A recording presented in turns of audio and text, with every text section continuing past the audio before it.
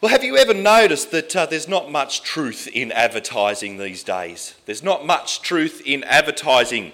Let me tell you one of my main gripes at the moment, something that really gets on my nerves, something that cheeses me off.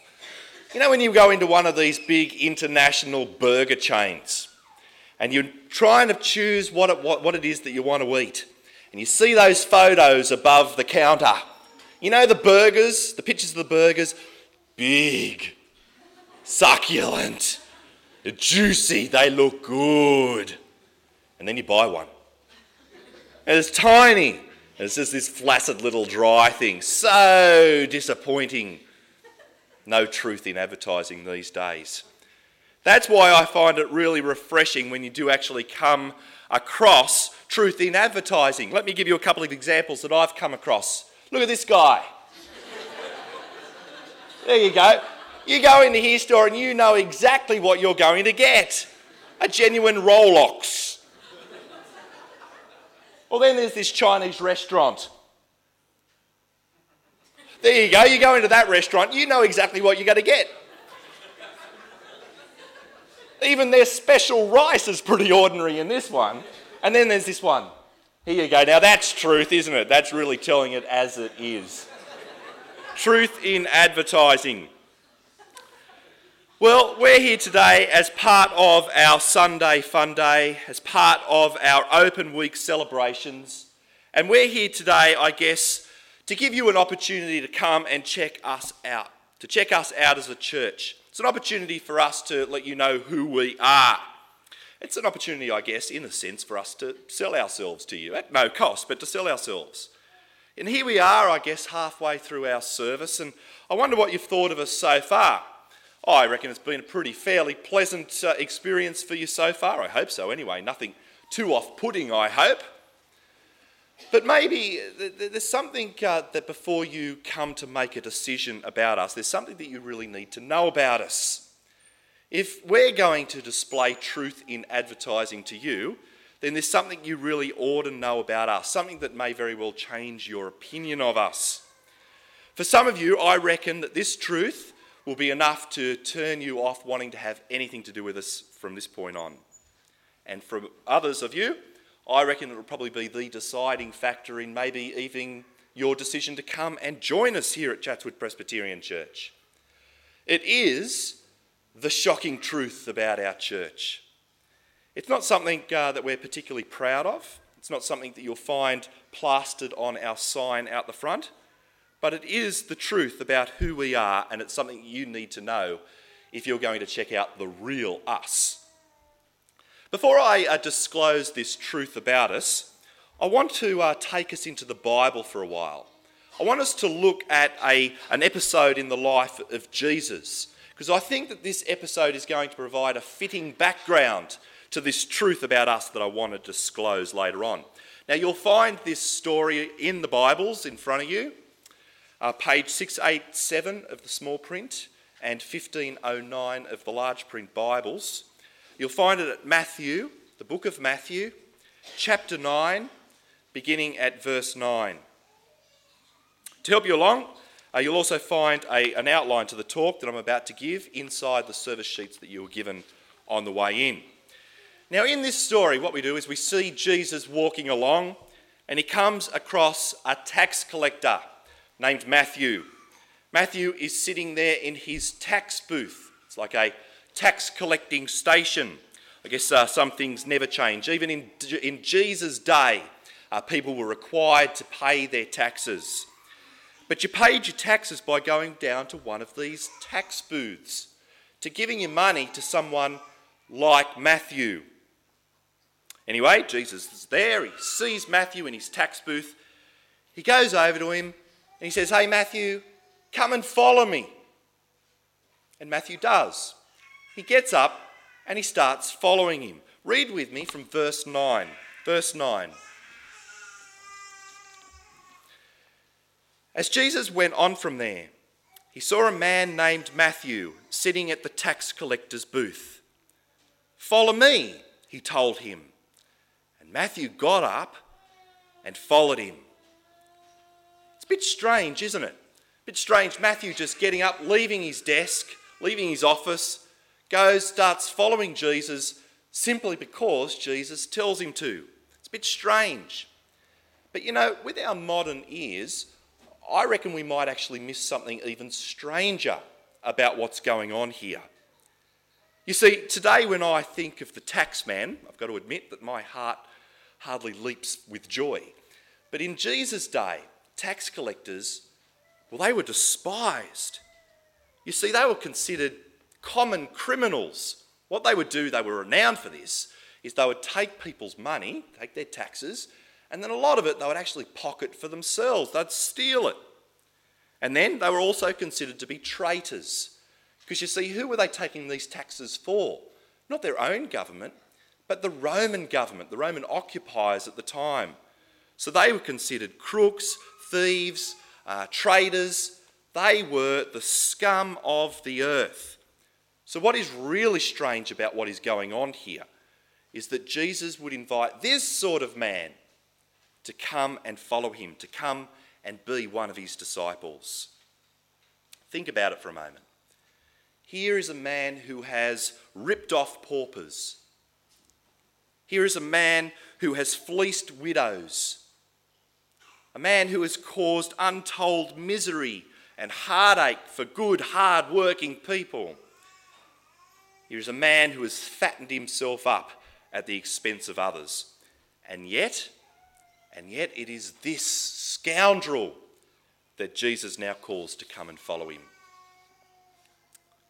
But if that's strange, then the next scene in our story is stranger again. Because the next thing we learn is that Jesus, he's now back in Matthew's house. He's eating dinner with him. And as he's there, they're joined by all of Matthew's tax collector mates and all sorts of other sinners. Read with me verse 10. While Jesus was having dinner at Matthew's house, many tax collectors and sinners came and ate with him and his disciples. Who were these other sinners? Well, we don't know, we're not told. But they're obviously people whose reputations have gone before them. They're renowned sinners. When I picture this house, this scene in the house, when I picture the people that are present, I don't imagine some polite dinner party, with fine china and people's pinkies out. I imagine the dregs of society are there. I imagine the prostitutes and the thieves and the drunkards who are all there. I imagine a conversation and language so crude that it would make a bricky's labourer blush. And yet here, in the middle of all of this, is Jesus. What a scandal. There was a recent case of a politician, it was a few weeks ago now, who was found to have socialised with a criminal. And when that became public, it was such a scandal that it was enough to destroy his reputation, bring down his whole political career. It was a scandal. And yet here is Jesus socialising with all sorts of notorious sinners. What a scandal. It's the sort of stuff that tonight is made of, isn't it? Man of God caught carousing with immoral scum. So it's not long before someone starts to question the actions of Jesus. But the questions don't come from Anna Corrin, they come from the Pharisees. Who were the Pharisees? Well, the Pharisees, they were the religious leaders of the day. The Pharisees, you've got to hand it to them, they were very good at following the law. They were experts in the law. They tried so hard to follow God's law to the letter. If you think of those people there in Matthew's house, if you think of the sort of people that are there, these Pharisees, they are the complete, total opposite. They were the highly respected, morally upright, honourable type. If the Queen's birthday honour list would have been around in Jesus' day, these are the sort of guys that would have found their names on it. So it's these Pharisees that now question the actions of Jesus. They ask Jesus' disciples, what's going on here? Read with me verse 11. Verse 11. When the Pharisees saw this, they asked Jesus' disciples, "Why does your teacher eat with tax collectors and sinners?" Fair question, isn't it? Obvious question. Obvious question. Why this scandalous behaviour from your teacher, from your leader? Explain yourselves. But it's not Jesus' disciples who answered the question, but Jesus himself. He's the one that answers the Pharisees, and he answers them by way of a metaphor. He points out what I think is a very obvious fact. He says that healthy people don't need a doctor. Healthy people don't need a doctor, only sick people need a doctor. Look with me at verse 12. Verse 12. On hearing this, Jesus said, "It's not the healthy who need a doctor, but the sick." There you go. It's not the healthy that need a doctor, but the sick. What's the point of this metaphor? What's Jesus' point here? Well, Jesus is saying that just as you would expect to find a doctor working among sick people, just as you would expect to find, Aaron Tan, who was interviewed earlier on, working among sick people and not healthy people, well, so you should expect to see him, Jesus, working among sinners and not good people. Matthew's house, it's full of sick people. Not physically sick people, but spiritually sick people. And that's why Jesus is there. Because they're sick with sin. That's why he's there. What is sin? Well, sin is the rejection of God's rightful rule in our lives. Sin is when we say no to God. Sin is when we say, "No, God, I'm not going to live life your way and on your terms. I'm going to live life my own way and on my own terms." Sin is when we ignore God. Sin is when we disobey God. You see, the symptoms of sin in the lives of these people who were there in Matthew's house, it was obvious, wasn't it? They were renowned sinners. But sin meant that they had a serious problem.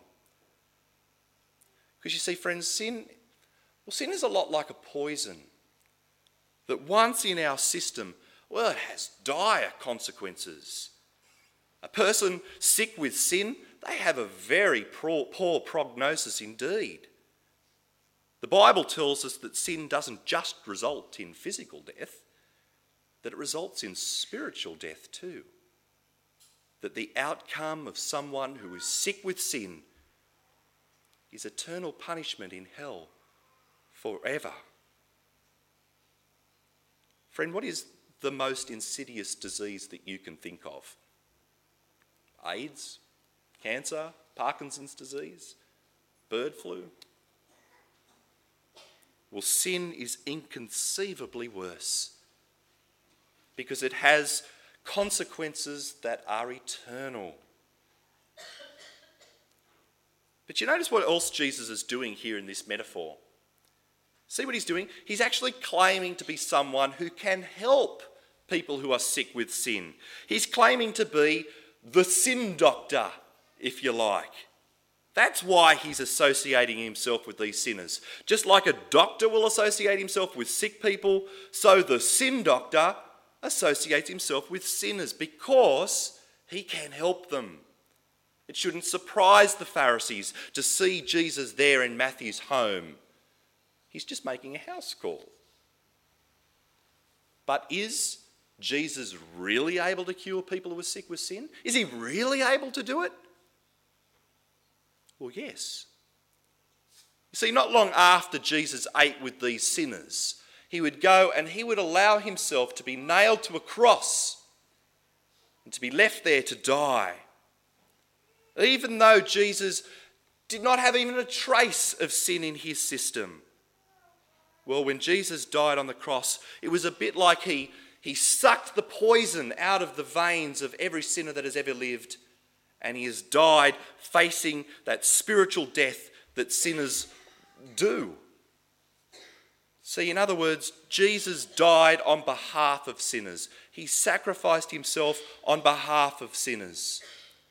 3 days later, God raised Jesus back to life again to prove to the world that Jesus was no spin doctor, but that he was the true sin doctor. So friends, it's with this background of this story that I would now like to reveal to you the shocking truth about us here at Chatswood Presbyterian Church. Here's our truth in advertising. You ready? Here it is. We here at Chatswood Presbyterian Church are a bunch of sinners. You see that lovely person sitting beside you? Like seriously, have a look at them. See those people that are sitting right beside you? Diseased. You know the musicians that you've seen playing up here so well this morning? Infected. The people who welcomed you at the door, probably shook your hand, contaminated. You know the ministers of this church? Downright pathological. Here is the truth about us here at Chatswood Presbyterian. Each and every member in it is sick with sin. Each and every one of us has rejected God's rightful rule in our lives. We've all disobeyed him. Each one has sin pumping through our system. Welcome to Chatswood Presbyterian Church. Does that shock you? Does it surprise you? I mean, Christian people are supposed to be good people, aren't they? Well, no. No, not primarily. Think about it. What sort of people did Jesus call to follow him? He called sinners. What sort of people did Jesus associate himself with? He associated himself with sinners. Now, this church is not full of spiritually healthy people. It's full of spiritually sick people. Here's the thing. Chatswood Presbyterian Church, it's nothing more than a hospital for sinners. That's all it is. If you're considering joining us, then you need to be perfectly aware of that fact. Otherwise, you might be very, very disappointed.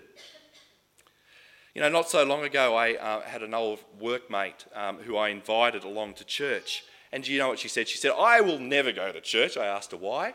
She said, I'm not going to church because churches, they're full of hypocrites. Well, duh. Of course it's full of hypocrites and every other type of sinner too. You know, you don't go down to Royal North Shore and expect to find fit and healthy people. You go down there and you expect to find people coughing, spluttering, bleeding, broken, vomiting, frail, sick people. Well, this church is nothing more than a hospital for sinners. Here you'll find sinners with all sorts of symptoms. So why do we bother meeting together? Well, we do so because we know it is a very good thing for us to do as sinners. Because you see, just like sick people go to hospitals to receive the best care they can, so sinners can do in church. You see, we gather each week to read the Bible, to hear the doctor's orders, to encourage one another to keep trusting in Jesus and to keep trusting in this cure that he's provided for us on the cross. Because we know that with that cure, we will most definitely receive life with God in heaven forever. Not spiritual death, but spiritual life. As sinners, we keep meeting together here because we know it's a great thing for sinners to do. So there you go, that's the shocking truth revealed this morning. You're still here, that's good. But I can't stop just there. There is one further shocking truth that needs to be disclosed. Before I disclose it, I want us to return and see how this story in the Bible concludes. I want us to come back and see what Jesus has to say now. Because now Jesus goes to quote from the Bible. As he does so, he makes an unexpected diagnosis of the Pharisees. He quotes from this Bible, the Bible that they're supposed to be experts in. And he shows from it how they've gotten it all so terribly wrong. Read with me verse 13. Verse 13. Jesus said to the Pharisees, "But go and learn what this means. I desire mercy, not sacrifice, for I've come not to call the righteous, but sinners. See, what's Jesus doing here? Well, Jesus is showing the Pharisees that by their very criticism of his work among sinners, that they have failed to understand God's ways. Because God's ways are the ways of mercy. Yet these Pharisees in their hearts, they've already condemned these people that are in Matthew's house. Do you see what Jesus is doing here? What he's doing is he's talking to the Pharisees, and in a sense he's saying, fellas, look, I am the sin doctor. I've come to help sinners. I've come to help those who haven't lived God's way. And you Pharisees, well, whether you know it or not, you too are not living God's way. You too need me. You too need the sin doctor. It's true that the symptoms of those Pharisees, of the Pharisees, well, they were nowhere as severe as the symptoms, or they weren't as obvious, I should say, as the symptoms of the people in Matthew's house. I mean, on the surface, they looked like such good people. But the truth is, sin was still pumping through their veins. And the fact is, left untreated, well, these Pharisees would face the same consequences as any other sinner: spiritual death, eternal punishment in hell forever. Jesus told them that he didn't come to call righteous people but sinners. Now these Pharisees need to recognise that they themselves are sinners, that they themselves need this cure that Jesus is offering them. So what's this other shocking truth that needs to be disclosed this morning? Well, actually, this time it's not the shocking truth about Chatswood Presbyterian Church. This time it's the shocking truth about you. Friend, I don't necessarily know who you are. There's a good possibility that maybe we've never even met. But there's one truth that I already know about you. You too are sick. Sick with sin. Because the truth is, these Pharisees in this story, they were more righteous than you or I could ever be. They were experts in the law. They pedantically followed God's law to the letter. And yet Jesus was able to diagnose sin in their lives, regardless of how good they were. In fact, the Bible tells us that every single person that has ever lived, every person except Jesus, is sick with sin. Perhaps you say, but I don't feel sick with sin. Well, that does not matter. Denial does not change the course of a disease. And untreated, your prognosis is dire: spiritual death, punishment in hell forever. But friend, I hope that this morning that you have heard clearly that there is a cure available, and it is available to you. That cure is provided by Jesus, the sin doctor, the one who died on the cross to provide you with a cure, the one who can give you eternal life with God in heaven forever, the one who now calls you to come and follow him and to trust him. So will you do that? Will you do that this morning? You know, one of the best ways of keeping to the doctor's orders is by admitting yourself into hospital. Any church which keeps to the doctor's orders will do. Personally, I like this one. There's no waiting list. Got plenty of beds. We'll even bulk bill if that helps. But most importantly, friends, we have among us the only doctor qualified to treat our serious condition. For we here at Chatswood Presbyterian Church follow Dr. Jesus, and you're most welcome to come and join us too. Let's pray. Dear God, we acknowledge now that we have ignored you.